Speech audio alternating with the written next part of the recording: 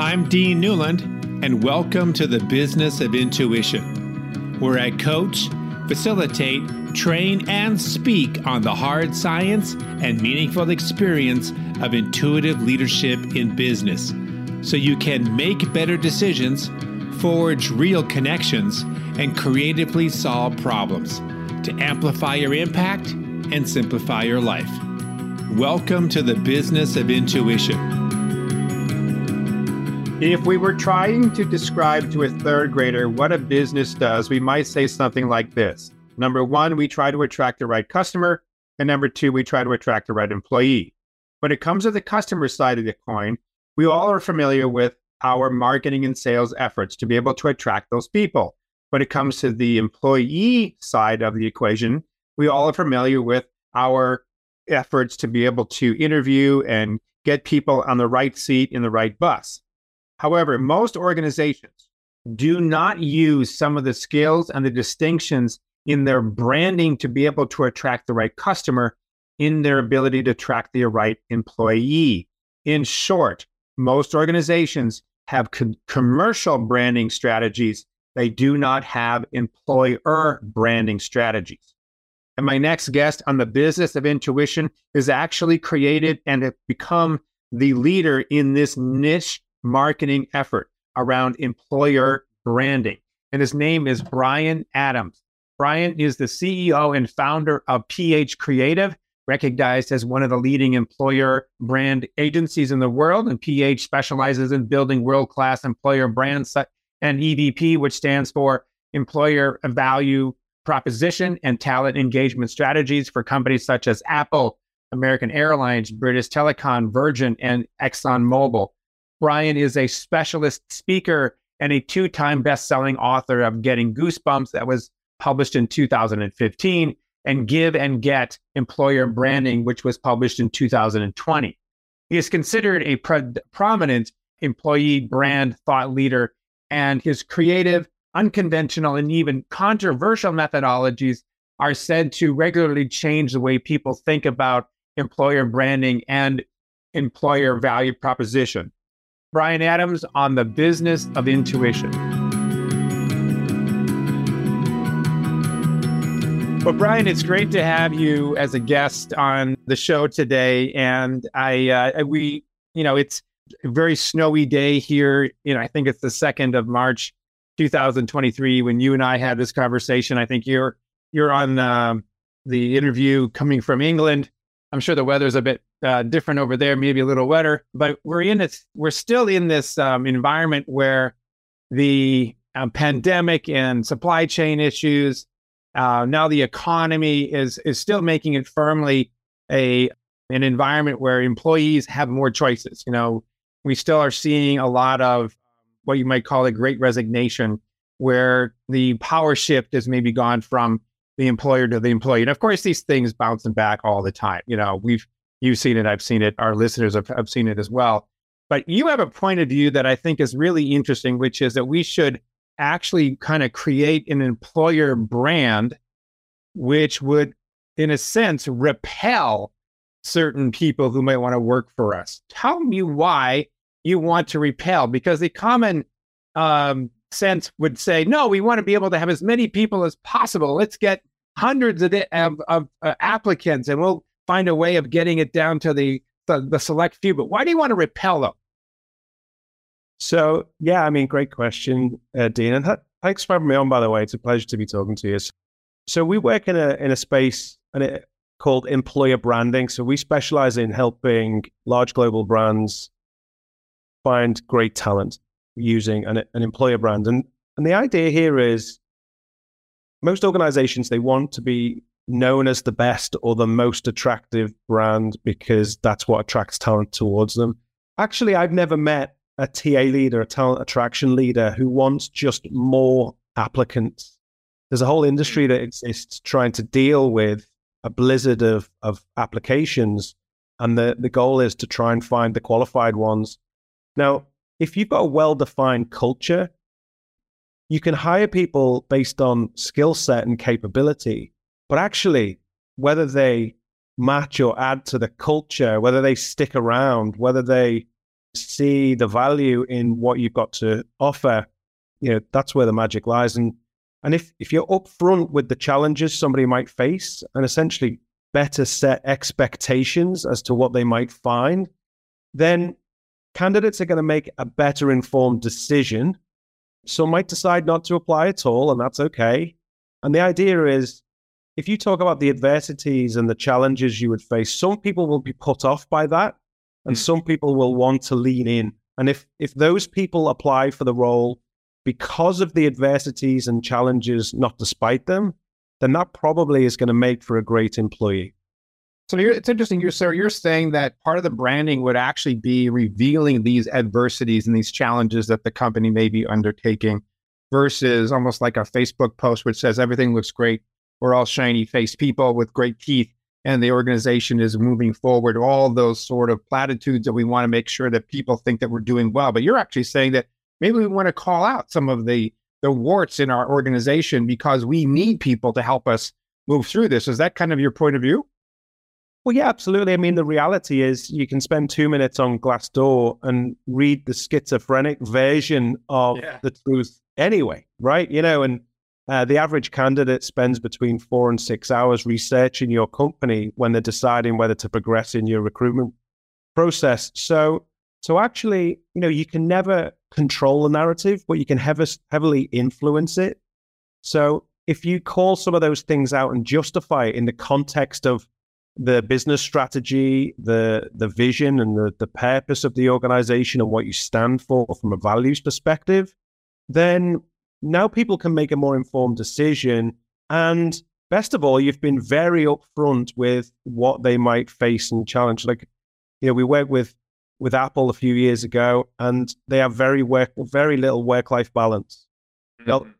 Now I can show you thousands of people in Apple who actually thrive in that environment and love it and wouldn't have it any other way. In fact, we spoke to the engineers who would work 14 hours in Apple's office and go home and carry on coding because they were obsessed. So they wouldn't be put off by the challenge of very little work-life balance, but a lot of people would.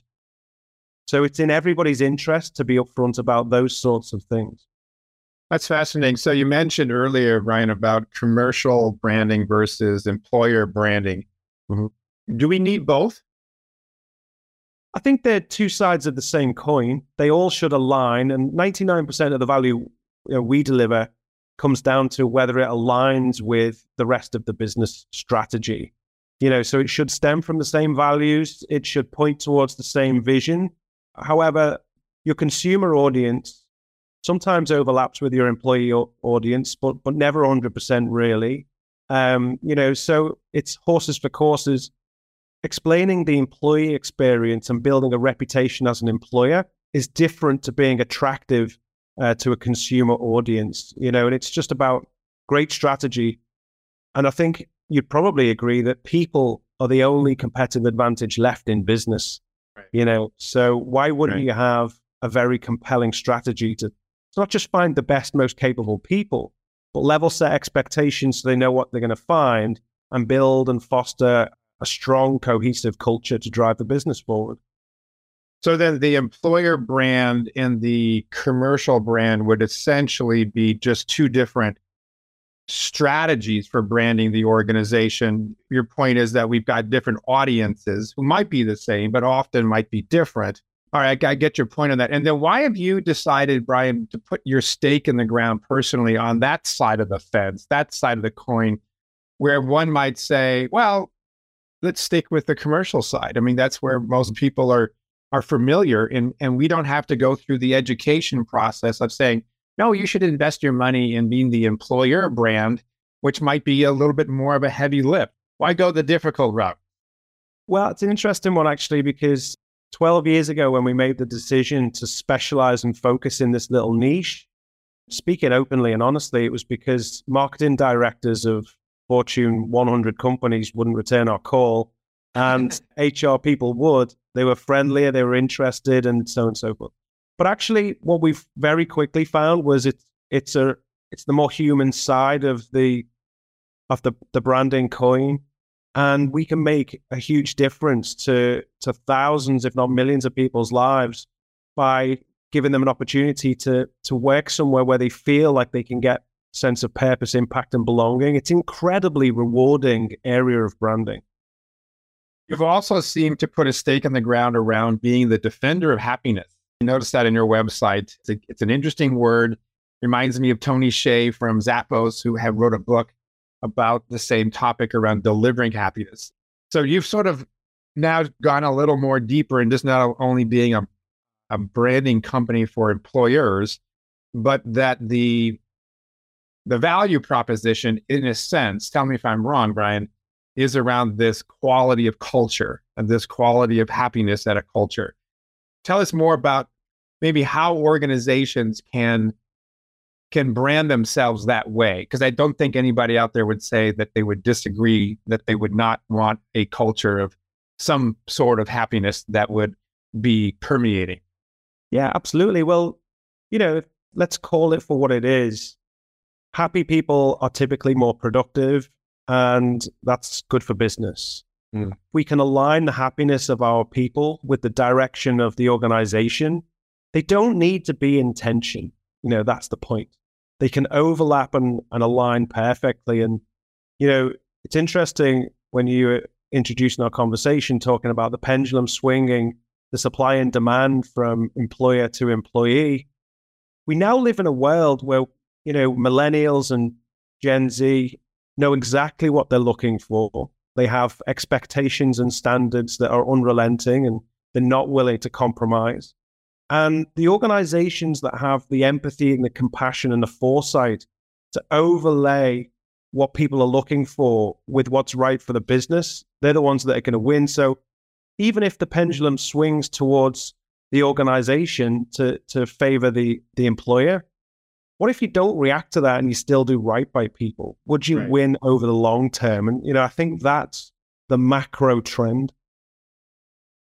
I would agree 100%. Absolutely. So can you sort of give the listeners to this interview any sort of advice or tips around how you might be able to create that value proposition from the employer to the potential employee? How do we start to create that construct, or are there certain exercises, certain questions you might want a team to consider answering to bring them further into that value proposition discussion? Yeah, absolutely. So it all starts with research, and we basically give the organization a good listening to, and we look at the employee view, which is where we get the warts and all view of reality today. What people have to put up with, the frustrations, the sacrifices, the commitments. And we can find out, okay, why did you join? Why do you stay? Where do you find a sense of purpose, impact, and belonging in this organization? Then we look at the leadership view. So that's usually the aspirational view of the organization on the best day, and also an indication of where the organization is going in the future.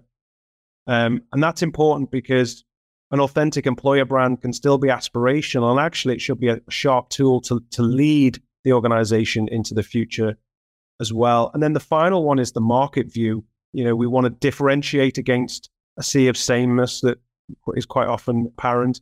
We want to be more relevant to the talent audience than our competitors, and we want to be compelling and memorable. So it's effective when we are recruiting the best talent out there. And if we can find what is giving people a sense of purpose, impact, and belonging that is good for business, we can then decide, okay, what reputation as an employer do we need? Strategically, there's 3 buckets of reputation. One is culture, which employer brand is very well known for. The second is career catalyst. So if you think of companies like Amazon, they haven't got a reputation for being warm and fuzzy, but if you can stick it out for 2 years, you're damn sure you can go and work pretty much anywhere on the planet if you do well there. And then the third and final one, which is actually rising in priority, is this idea of citizenship. So are you an organization that you set out to leave the world better than you found it? And typically organizations fall into one of those 3 categories. So Patagonia is a good example for citizenship. Salesforce, HubSpot, Ben & Jerry's, Unilever are good examples of culture. McKinsey and Amazon are good examples of career catalysts. So understanding who you are as a culture and the talent you need is the first place to start. And then set out a give and get proposition very clearly. It's like, hey, come here and grow your career faster than anywhere else. Access our learning and development. Learn from amazing people all around us. And you will benefit from, and just tell the story as clear as that. And if you can achieve those simple basic steps and create alignment with your vision, values, and mission, then you've got some semblance of an employer brand that will start to serve you well. I love it. The culture, the career catalyst, and the citizenship. I think you're right on that. I've noticed at times that the CEO and his or her team believe in their own branding. They are consumers of their own Kool-Aid. They actually think they are as good as they say they are, and yet they're not in touch with the supervisor, the frontline manager. And so where the real culture really lives and breathes, they're miles apart from it, but they somehow feel like everybody is on the same page. So I'm thinking about a conversation with you and your company, and I'm an organization that believes in our own brand, but is not connected to the real people who are doing the work. And it must be somewhat of a wake-up call when you start doing this research. Like, wait a minute, you guys, we just assessed your people, the market, et cetera, and it's not as good as you thought. In fact, you're broken in ways that you never realized. Jim Collins talks about this in How the Mighty Fall, that we've got some major blind spots here. Do you uncover those blind spots? Is that part of your process? Absolutely. Absolutely. And you've hit the nail on the head. We always hold a mirror up to our clients, and there's always some degree of shock.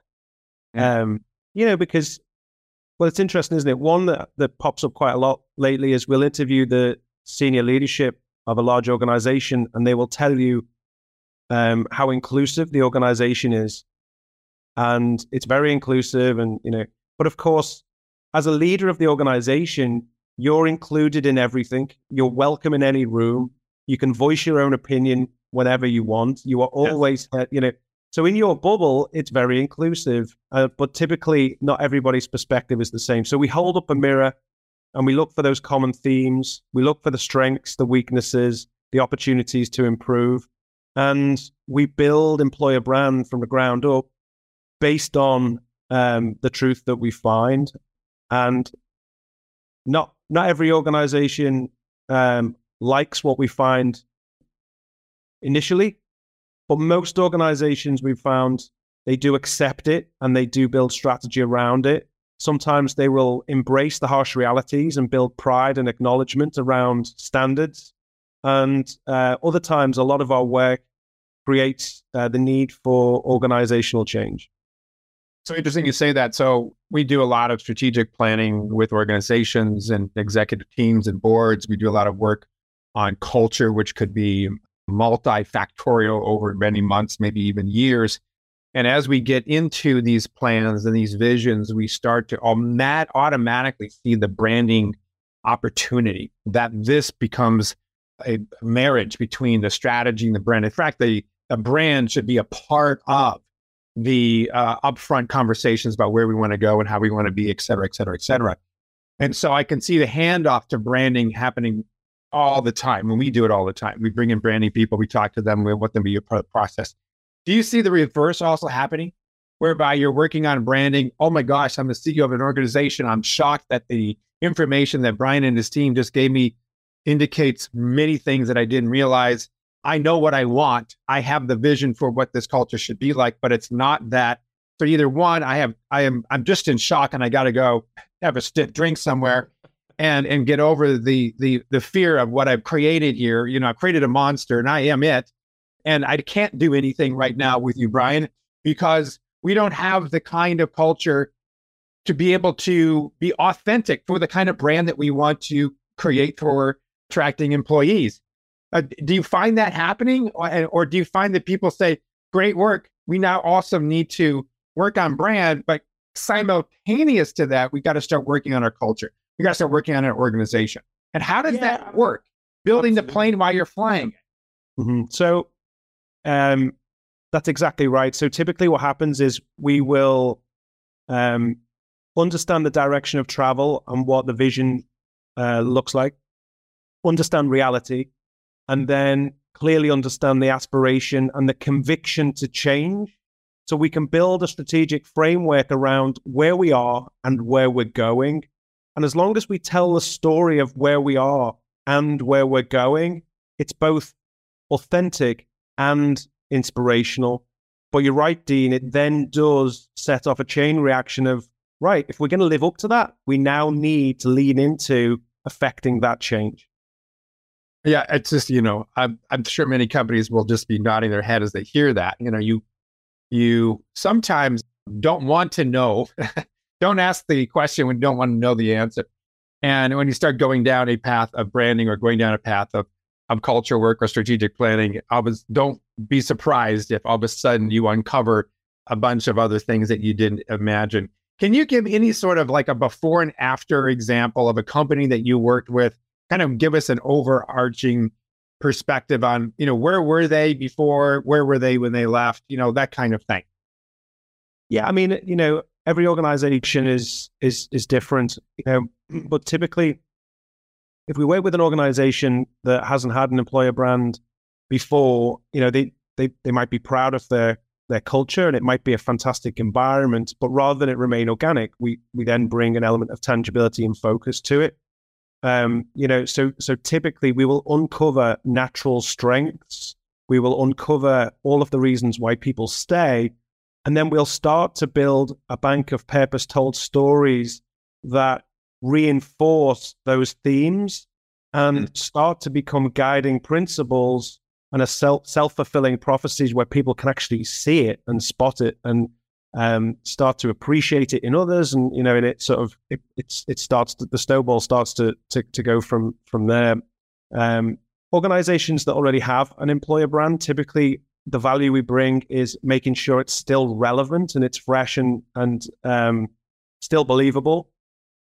But essentially it's those guardrails that really do start to tangibly bring the culture to life, and allow people to make independent decisions, knowing that it will be consistent with what's expected. And it's right there in the front of our book, Give and Get Employer Branding. The very condensed version is employees, managers, leaders, everybody knows what they have to give and what they stand to get in return. It's just about very clear expectations.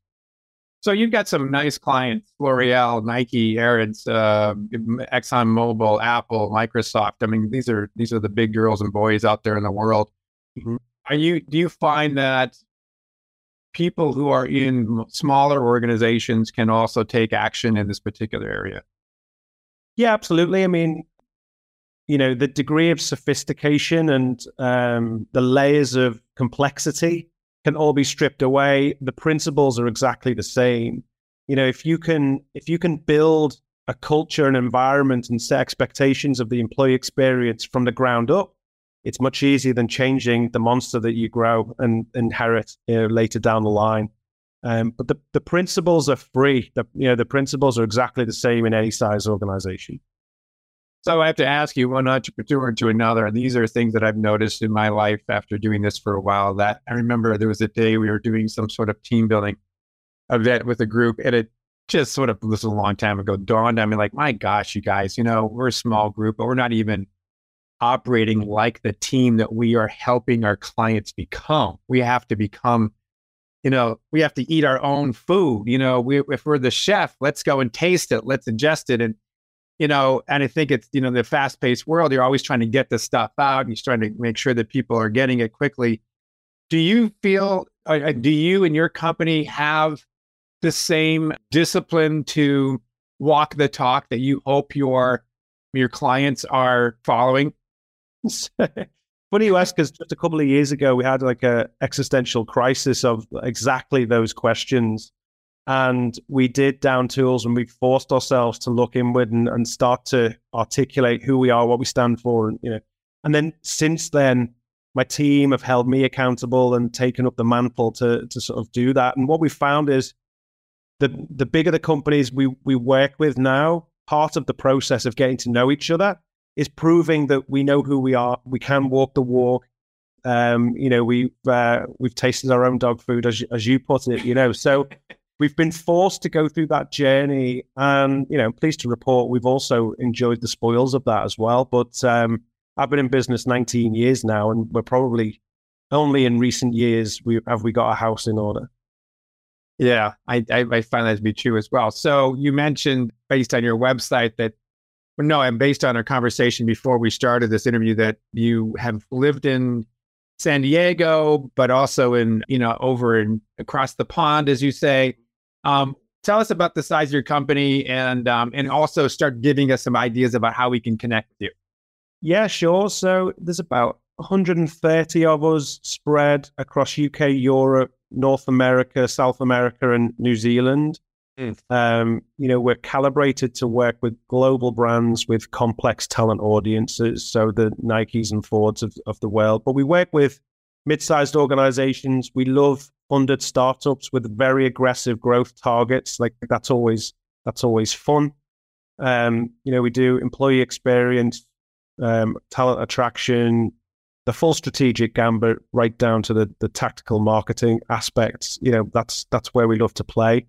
I'm very active on LinkedIn. So if you type Bryan Adams, just like the singer, PH Creative, I'll come up, or employer branding. That's fine. Or obviously check out our website, which is ph-creative.com. And Give and Get Employer Branding, our latest book, is available in all good bookshops, but it's right there on Amazon. I think it's still number one if you search for employer branding.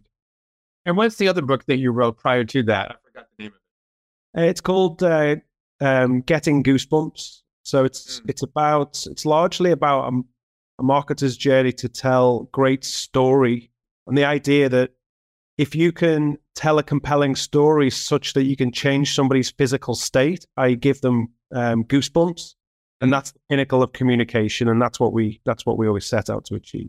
That's great. And so I could see that this would be an interesting challenge for you, in that you could easily start to adopt or bring on other service lines, job placement, for example, executive coaching, training development, HR services, those sort of ancillary things that connect to brand. Mm-hmm. Did you? And and if you didn't, how did you keep yourself from staying too disparate, too spread out?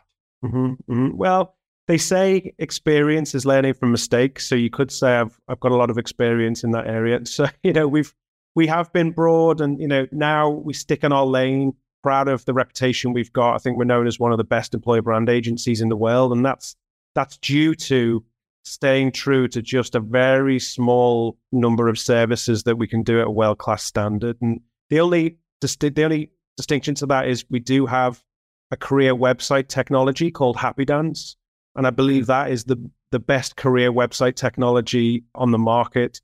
It's obviously closely aligned to what we do, so we are very, very strict about sticking in our swim lane.